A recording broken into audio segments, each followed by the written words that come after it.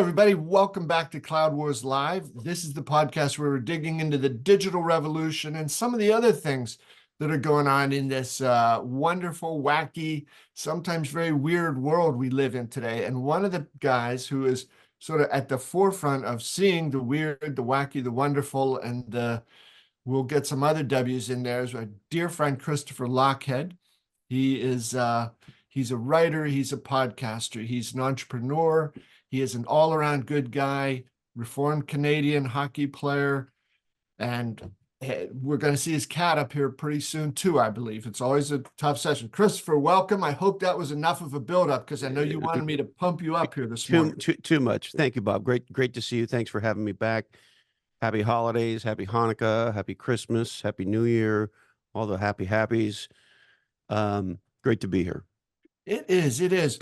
My friend Christopher, it's about 5 years now we've been having these monthly chats, and wow, I think that's amazing. Yeah. Over that time, we've celebrated some fun stuff. We've talked through some of the boring times, gotten through that together. These are not boring times though. It's kind of crazy. And Christopher, I mean this seriously. One of the reasons I always enjoy these conversations is you've got just a unique ability to see things as they are and say what they are. There's so many people today feel trapped by, I can't say this. I don't want people to think that. What if they get this impression, blah, blah, blah.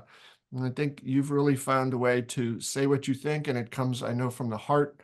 And I think that's why some of the stuff you're saying, what you're writing, your newsletter, your podcasts, your books are just so powerful today, because you are not constrained by bullshit, by what you're worried that other people might think. We could use a lot more of that in the world. So it is a pleasure, sir. Thank you, Bob. I appreciate that. And look, I just believe in the power of authentic dialogue. And in the ultimate extreme, we will either have civil dialogue or we will have civil war. I'm not a big fan of killing, and I'm not a big fan of war. And I think the answer to ideas, speech, dialogue we don't like is more speech. And so, that's why Follow Your Different is the way that it is. And everything else we do is along those lines, is to try to present points of view with data and have a dialogue. And anybody who wants to have a respectful dialogue about things of any kind, I welcome. So today I want to start off with a story, if I could. So it was about 2 years, maybe 3 years before COVID, and I get a LinkedIn message from a teacher at a high school, a middle school in Silicon Valley. And I've never heard of the school or the teacher, but he sends me a very nice note and says he's a fan of the podcast, and he's teaching kids at this high school. And as a part of their program, they want to do a podcast. And he wanted to know if I would be willing to come in and spend an hour or two with these 13, 14, 15, 16-year-old kids who were going to do a high school podcast. And Christopher, we're going back, this is about 7 years ago, approximately. Yeah, that's about right, yeah. So I said, great, I'll be honored, drive the fuck there. And, of course, I'm not charging them. I'm just coming to... Anyway, I get to this place, and I'm like, where am I? And I'm completely shocked by this quote unquote high school. It doesn't look like any high school I ever understood. What it does look like is a Microsoft, Google, or Facebook campus. It's a multi-floor building, totally modern. I mean, it's an incredible place. I'm like, wow, it's just got glass and shit, and kids wearing $7,000 Air Jordans and $250 million backpacks. And I mean, it is literally the richest high school I've ever seen. And matter of fact, when I got there, I thought my nav system was wrong, because I'm like, well, this is some kind of a medical facility or a Google camp. Anyway, so fine, I go in, I find the teacher, I sit down. We're in this conference room that looks like literally you're at a conference room at Oracle or whatever. So great, we have this chat, and I have all these questions, and so I ask the questions, and blah, blah, blah, and we talk about different formats and all these different things, right? So we do the whole thing, and as we're coming towards the end, I say to them, and what do you want your podcast to be about? And they said to me, without batting an eye, intersectionality. And I almost had a bowel movement. Intersectionality. And so I said, well, okay, tell me about why you think that's important. And then what came out of their mouths sounded like a speech from Claudine Gay. Anyway, I didn't think much of it at the time, although I was surprised. I thought, well, this is in the heart of rich Silicon Valley, and I chalked it up to crazy, but crazy anomaly. Yeah. Well, those children today would be in college, wouldn't they? And what I didn't understand then, but I understand now, is that's how you get Queers for Palestine. And Queers for Palestine might be the craziest statement I've ever heard in my life. Now, I understand their thinking, and I want to unpack some of the thinking with you, but that's sort of aha number one. Here's aha number two. Roughly 2 weeks ago, I'm interacting with a gal who I only know in the digital world on LinkedIn. Seems like a wonderful gal. She had been a listener and a reader. She has a podcast of her own with her partners. She had invited me on that podcast. She seemed like a very, real person, and I checked her out and so forth and so on. And sure enough, she's a real marketing executive at a very real company. And so blah, blah, yada, yada. I go on her podcast and we have a very nice time and it's wonderful. And I can't remember exactly why, but she reached back out to me and we were talking about this, that, or the other on LinkedIn. And then she sort of went quiet for a while. I didn't think much of it. And then she came back and she said, oh, I'm sorry. I was off for a little while. I just had, she says, my wife and I just had a baby. Mm-hmm. And I congratulate her. And I told her about the baby that our family just had. And we talked over LinkedIn about how wonderful new babies are and how exciting. And she shared with me that this was the first baby for her. She further shared that they would like to have another child, but her wife has to have the next one, so get ready. And there was some, kind of fun banter about that back and forth. And then somewhere in the banter, I said to her, Bob, I said, I'm so glad that we live at a time and in a place where two people who really don't know each other very well at all, never met in the physical world, just the digital world, that she would feel so comfortable to share that. Mm-hmm. And that she's legally allowed to marry her wife and legally allowed to raise these children. And look, I don't know this person well, but every sense I have of her, she's a wonderful executive and a wonderful person. And as somebody who grew up with lots of queer people, I have a queer uncle. It really, I remember the old days. I remember the 80s when the AIDS epidemic was raging and everybody was calling it the gay plague. I mean, it was a horrible, horrible time. And it just struck me in that moment, Bob, wow, how far we've come. And I'm not saying we don't have much further to go, but I had this moment of like, wow, isn't that great? Yeah.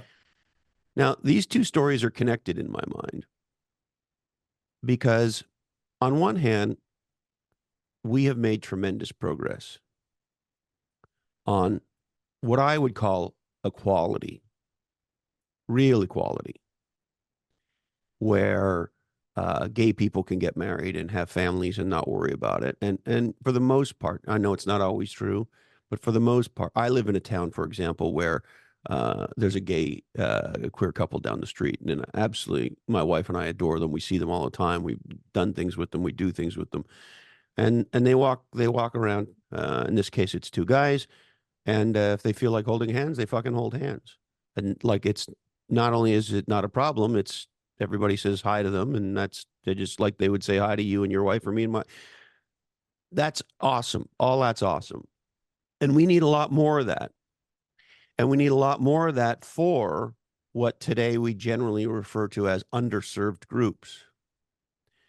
And when I say a lot more of that, what I mean is equality. And the drive for equality for women and for everybody who's not a white dude, in general, in my opinion, has been a good one. And the successes around achieving equality, both in society and in law, to me are incredibly important. So that's the first sort of big thing I want to share with you. Mhm. Now, let's get to the disease. So there's a lot of things the form of this disease comes in, but mostly it's DEI. There's also this thing you might have heard called effective altruism. That was the thing Yes. Sam Bankman-Fried was the Yes. champion of. And I don't know if you realize, but the board of directors of OpenAI are a bunch of 30-year-old DEI effective altruists. And so the real story of OpenAI is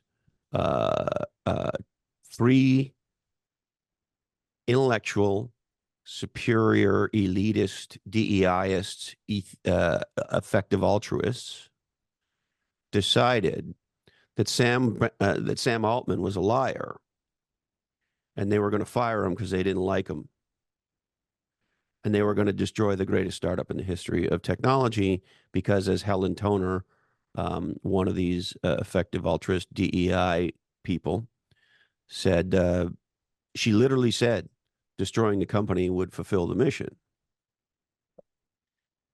So there's something very You evil want to going have on on. boards, right? Yeah, that's who you want on your board. Somebody who thinks that destroying the fastest growing, most impactful, highest value startup in the history of software is fulfilling the mission of said software company. But here's what they're really saying. What they're saying is, I, as a DEI elitist, my values, my ethics, and my judgment are the judgment. Mm-hmm. I decide what's best for humanity. And I think what most of the world, in the case of OpenAI, looked at it and they said, do we want these, and I'm not going to name them, but do we want these, in my opinion, insane, elitist, who have the utmost disdain for humanity in the way they talk and the way they communicate? Yes, they Do do. we want them? Do we want these 30-year-old maniacs deciding what the future of AI is? Or do we think that Sam Altman and Satya Nadella and Greg Brockman and the board at Microsoft and the leadership team at Microsoft, do we trust them with AI? Now, I'm not saying we should fully trust them. I believe in Reagan, trust but verify. And the reality is we're all doing trust but verify. You and I have been friends for 25 fucking years. And there's, if I were to do something out of character in a bad way, you would drill into it to see what's going on. So we all have it, even for the people that we trust the most. And I'm not saying there shouldn't be government regulation, and I'm not saying there shouldn't be rigorous oversight and radical transparency, and I'm not saying there aren't potentially big problems with AGI. I'm not saying any of those things. But what I am saying is 3 elitist, ivory tower DEIists thought their judgment should be the judgment. So that's point A. Point B on DEI itself. What we saw, it's I didn't understand how deep the rot was. And I thank Claudine Gay very much for the education that she's given me. So I just want to compare and contrast something. One of my heroes, Bob, is Martin Luther King Jr. I'm with you. And Dr. King said, quote, I look to a day when people will not be judged by the color of their skin, but by the content of their character, end quote. And I have another quote for you by Dr. Claudine Gay, Harvard president. It depends on the context. And here's the fundamental difference. Here's how far we've come in a generation. Claudine Gay is just a few years younger than me. I was born the year Martin Luther King was killed. And in that generation, we've gone from the modern, legendary category designer, civil rights leader, who I think we can trace a lot of awesomeness back to in the United States. Yes. Says that he believes that people should not be judged by the color of their skin, but the content of their character. And here's the difference between Claudine Gay and the DEI elitists and Martin Luther King. Individualism versus groupism. They believe the fundamental driver of your value is the group you're part of, or stated actually more rigorously, the group you identify as. And if I understand Martin Luther, and I've read his biography, and I've tried to be educated about the man. I'm not an expert by any means, but he's a person who's one of my heroes growing up. I was born the year he was killed, and even though I was Canadian, I mean, he was a big influence on my life fairly early on. And Muhammad Ali was my first hero, other than my father and my grandfather. And so, as a young man growing up in the 70s and 80s, at the tail end of Vietnam and some of the huge social change and so forth, I was very aware of those things as a kid. And so we've gone from, I want all of us to be judged, to be valued for who we are. That's my interpretation of what Dr. King said. And the amazing thing to me about Dr. King was, and I think this is why the civil rights movement at the time made so much legendary progress. He didn't make it a quote unquote us against quote unquote them. His dream was a dream that I, as a young boy, could relate to, even though I didn't really understand the whole thing, right? When you're 7, I'm not processing the whole transaction, but I see tributes to this man, and I read things in the paper or whatever it is, and I ask my parents and my teachers, and they teach me, and so forth. And I'm attracted to this man because there's something very powerful, and I don't even know why. And of course, as I grow, and I was a huge Stevie Wonder fan. And Stevie Wonder did this incredible record that came out in the 70s called Hotter Than July. And there's many huge hits on it. The biggest hit on it is called Master Blaster. I bet you I could still do the rap in Master Blaster. I wore the record out. I still have it, actually, because I have a record player, and I still put it on. It's the shittiest record I have. But there's something about having a record from the time you're a kid. Yep. And there's scratches and whatever. Anyway, there's a song on that record called Happy Birthday. And it's a love letter to Martin Luther. And it was one of my favorite songs as a little boy. So I related to these things in ways that I didn't even understand why as a child, but I understand now. And I'm angry, really angry. But I'm more sad. And this is the evil of DEI. In category design, we teach category designers, listen to the words. Mm-hmm. Listen to the words. The words matter. So when people said defund the police, and I said, the fuck are you talking about? They said, oh, no, we don't actually mean defund the police. What we really mean is we want to community policing, and we want to have and unicorns and rainbows and butterflies and Loch Ness monsters holding hands. And I don't know what the fuck they're talking about, right? I said, I don't know. When you say defund the police, I take you at your word. And my response to you is, what do you want to have happen when you call 911?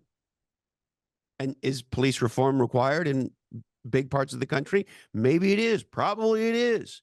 Let's get into that. But defund the police is a dumb thing to say. Okay, so let's get to DEI. Diversity, equity, and inclusion. Okay, I want to focus in on equity for a second. And here's the fundamental problem.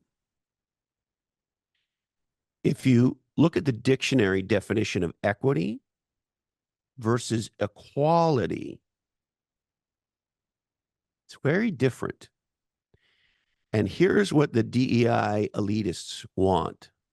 And they're very upfront about it. Mm-hmm. They want, what they mean by equity is equal outcome. Yes. For all. And equal outcome for all has actually shifted to, we're going to put our thumb on the scale for chosen groups. Okay, so just let that cook in your head for a second. So now the question is, okay, well then who are the chosen groups? Right, who are the chosen groups? And remember, the group you are part of or identify with is the most important thing about you. And you hear it in the speaking.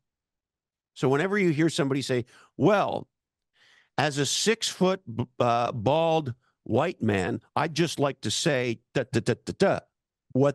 What they're doing there is virtue signaling that I'm in a good group. So whenever you hear somebody say as a, and then they fill in the blank, that's what they're doing. It's called groupism. What they're not saying is, I, as a person of quality, character, merit, and value, based on a track record of being a good person, producing results, and demonstrating behaviors of quality, have something important to say. No, we don't. That's not how it is. So in other words, the group you are in must be declared before you say the thing. Right. Because the thing that you say is not most important. What's important is the group that you're in, given the thing that you say. Okay? Yeah. Because groupism matters more than individualism. And going back to your middle school podcaster group from 7 years ago, intersectionality. Oh man, if I can be in 2 groups, if I can be in 3 groups, preferred groups, get that out front, my stock just soars. So now let's get to the next part of the ethos, because the ethos is actually hard to understand and unpack. And it's gotten very, very clear, at least to me, in a post-terrorist attack, murderous horror show against the Israeli people through no fault of their own, for the record. And listen, I don't defend everything Israel's ever done. Far from it. I'm not a fan of Bibi Netanyahu. Very far from it. As many Israelis are not fans of his. And I in no way, shape, or form can justify everything they've ever done. However, 20% of Israel are Arabs who live there freely, who have equal rights. Most people don't know that several years ago, Israelis voted their first ever Muslim member of their Supreme Court. Mm-hmm. Most people don't understand. There were many Muslims killed on October 7th. So there's one country in the Middle East where Jews, Arabs, Christians, and people of no faith at all have equal rights and live together in peace. This is one. It's not Palestine. Yep. It's Israel. And look, you may feel however you want to feel about the plight of the Palestinian people. Nothing justifies October 7th. Fucking nothing. Absolutely nothing. Okay, so why is it then we have Prayers for Palestine? Why is it that when Claudine Gay and the ugly sisterhood to which she is a part, when asked, does calling for the genocide of Jews fit within your code of conduct? And she says, it depends on the context, as the other two did. Here's how you know something's racist. Change the context. Mm-hmm. Right? So had these university presidents been asked, is calling for the genocide of queer people against the code of conduct of your university, is calling for the genocide of black people, of brown people, of tall people, of short people, of fill in your blank people? Well, of course, the answer is no. And it's even worse. The hypocrisy is on top of the hypocrisy. They stand on free speech. Harvard has fired people for using the wrong pronouns. Harvard fired a professor for representing Weinstein. Now, look, I think Weinstein's a big piece of shit, and I'm super glad he's rotten in hell. However, those of us who know something about America understand the most evil criminal of all time is allowed due process and representation. And look, I have a hard time with people who represent these horrible people myself. I don't know how they live with themselves. But I do appreciate our system because there are people who are unjustly charged.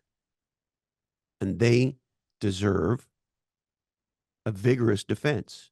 And the problem is we don't know who's guilty and not guilty until we go through the process. And so I'm no fan of Harvey Weinstein. And he deserved a lawyer and he deserved a vigorous defense as much as I would love a few minutes alone in a room with the guy.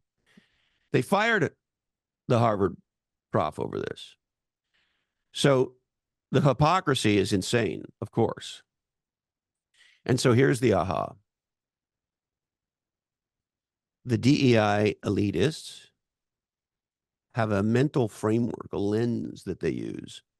And that is the world breaks into two groups of people, the oppressed and the oppressors. Mm-hmm. All oppressed good, all oppressor bad. Now, it used to be, it was about quote unquote minorities. We had to help minorities. It's not about minorities anymore. It's about oppressor and oppressed. So the Jews are a minority. They're a radical minority in the Middle East. They're a radical minority on planet Earth. And obviously they're a minority wherever they are. Yeah. However, they're successful, Bob. So they're the oppressor. Mm-hmm. And this is not about equality. It's about equity outcomes. And so this is the ethos that we're dealing with. We're dealing with a situation where the group you're in is the most important thing. And the group you're in determines whether or not you have more legal rights than another group.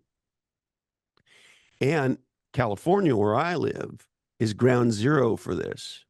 So here's a simple example. Nobody saw this happen. It was on October 8th. Nobody paid attention. Gavin Newsom signed into law a new law that forces venture capitalists to report on an annual basis the number of quote unquote diverse founders they invest in. By law, there are diversity laws. So you have to, if you're a public company in California, you have to have a woman on your board. You have to have a DEI program. You have to, all of these things, right? Now, I want to be very clear. We need equal protections for everybody under the law. And I would be even willing to bet that there are some folks who need extra protections. I'll give you a simple example. We have a law in California that says that every facility has to have American access for people with disabilities.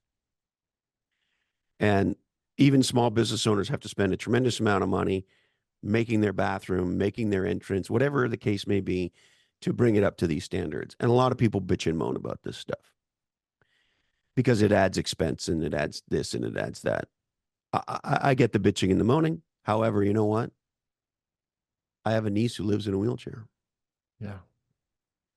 And if you love a person who does have different abilities, you know what? the extra protections, if you want to call them that, or the extra rights for that kind of a person. So like anything, it's a spectrum, but it's gone mental. And it has led to some very serious, fucked up evil thinking. And this is the thing that we now have to get to. And I think for the first time, the evil of this oppressor, oppressed, thought police, language police, quote unquote DEI hires, DEI quotas as mandated by law. Here's the fundamental thing, Bob. How did the response to racism and inequality, which in my opinion were and are very real, become racism and inequality for the deemed protected DEI groups? This is the fundamental evil. And now there's backlash against it. And it started before October 7th. And so I don't know if I meant to send this to you, but so June of 2023, I think this is a CNN article. DEI programs in universities are being cut across the country. Multiple states, North Carolina, South Carolina, have introduced bills to track college DEI spending. In Virginia, Governor Glenn Youngkin banned the teaching of, quote, inherently divisive concepts in public schools and has spoken out against equity initiatives. In Ohio, a controversial bill that, among other things, would abolish diversity training requirements. So that's in June. In February, headline, University of Texas system pauses new diversity, equity, inclusion policies. And board chair Kevin Eltifi, if I'm saying, I'm probably getting that wrong, says certain DEI efforts have strayed from the original intent to now imposing requirements and actions that rightfully so have raised concerns of our policymakers around those efforts. Yeah. And LinkedIn has recently reported that after an extraordinary growth from September 2019 to September 2020 of 56% for DEI postings, chief diversity officer, things like that, the number is now starting to fall. And so here's the reckoning, I think. And here's the difference between Claudine Gay and Martin Luther King, in my opinion. Martin Luther made his dream our dream. Mm-hmm.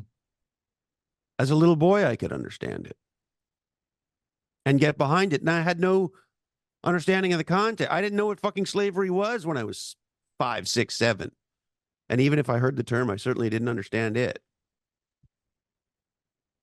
But my experience of Dr. King is one where his dream was not us against them. His dream was inclusive in the real sense of the word, because I, as a little boy, embraced it without even really understanding it. Yeah. Because being valued on the content and the caliber and the quality of my character is a very easy, powerful thing for even a very young person to understand. And we have come 180 degrees since then. Man, I couldn't agree with you more. That the whole thing sort of made me ill over the last several years, some of this stuff, because it's turned upside down. That dream that Martin Luther King espoused so eloquently and brilliantly, and how quickly things have changed here. There's always more work to be done in anything, a company, an enterprise, a country, a group. But yeah, I'm delighted to hear that things are swinging back the other way, getting rid of some of this poison, toxic stuff. And I really want to thank you, my friend, for your not only your fearless speaking up, but the eloquent nature of it and the context that you put it in, across the board here. These are wonderful times here, but there's danger lurking around, and there's enough things I think going on, outside this country. We don't have to create our own turmoil inside here. There's there's much to be to learn from what you've said here, Christopher, and thank you for the great ideas on some powerful subjects. Thank you, Bob. Bless right. you, and all And the those best for the holiday season, for Christmas and the New Year. Christopher, thank you so much. Same to you. The OpenAI thing, I think we'll realize that that will be put as number one, the stupidest decision a board of directors has ever made. Most reckless. Put all those adjectives in there. Well, and when people get away start to from this. realize that the board made the decision because they're part of a DEI, what they call quote unquote effective altruism. Isn't it interesting that these people who wrap themselves in do good and get super preachy about it somehow often end up being the biggest pieces of shit in history? Sam Bankman-Fried, and this has been going on for a long time. And this is not a left-right thing.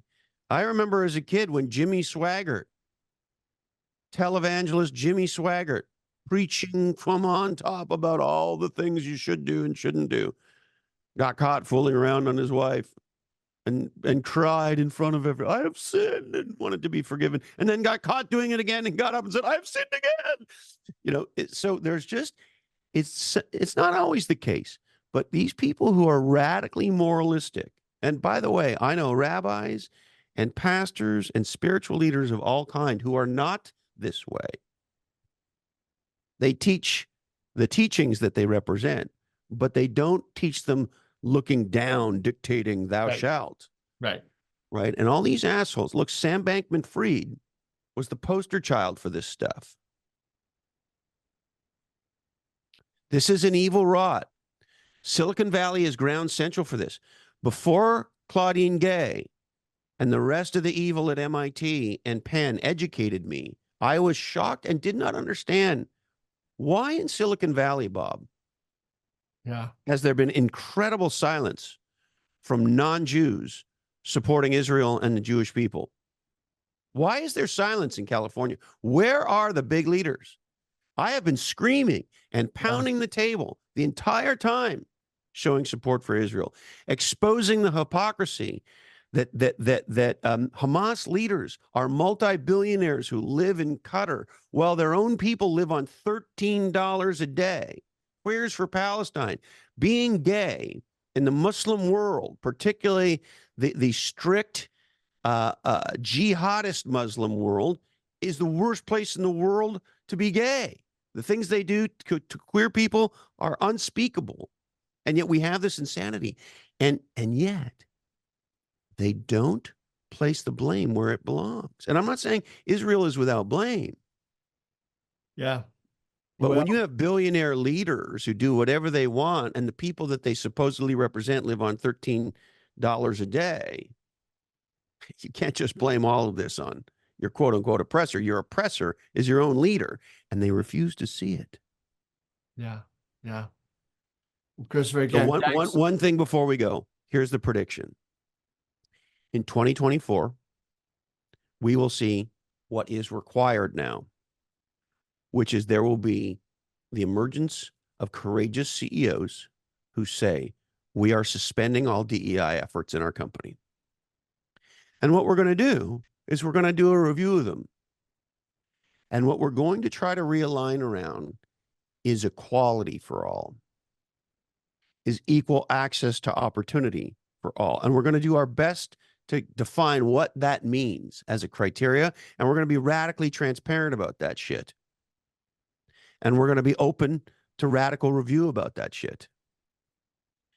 Because if you're Boeing, I think, as a customer of Boeing's on a fairly regular basis, when I walk on a plane, I want that plane to have been designed and built by the people who are the most qualified in the world to design and build planes, not by the most diverse group of plane builders. Yeah. The emphasis is on the wrong syllable. I got it. Yeah. Christopher, I'm with you, brother. This has been tremendous. Got to run here. Thank you, Bless my you, friend. Bob. Thank All you. the best. Merry Christmas. Happy holidays to you. Folks, thanks for being with us. Christopher Lochhead, follow you different.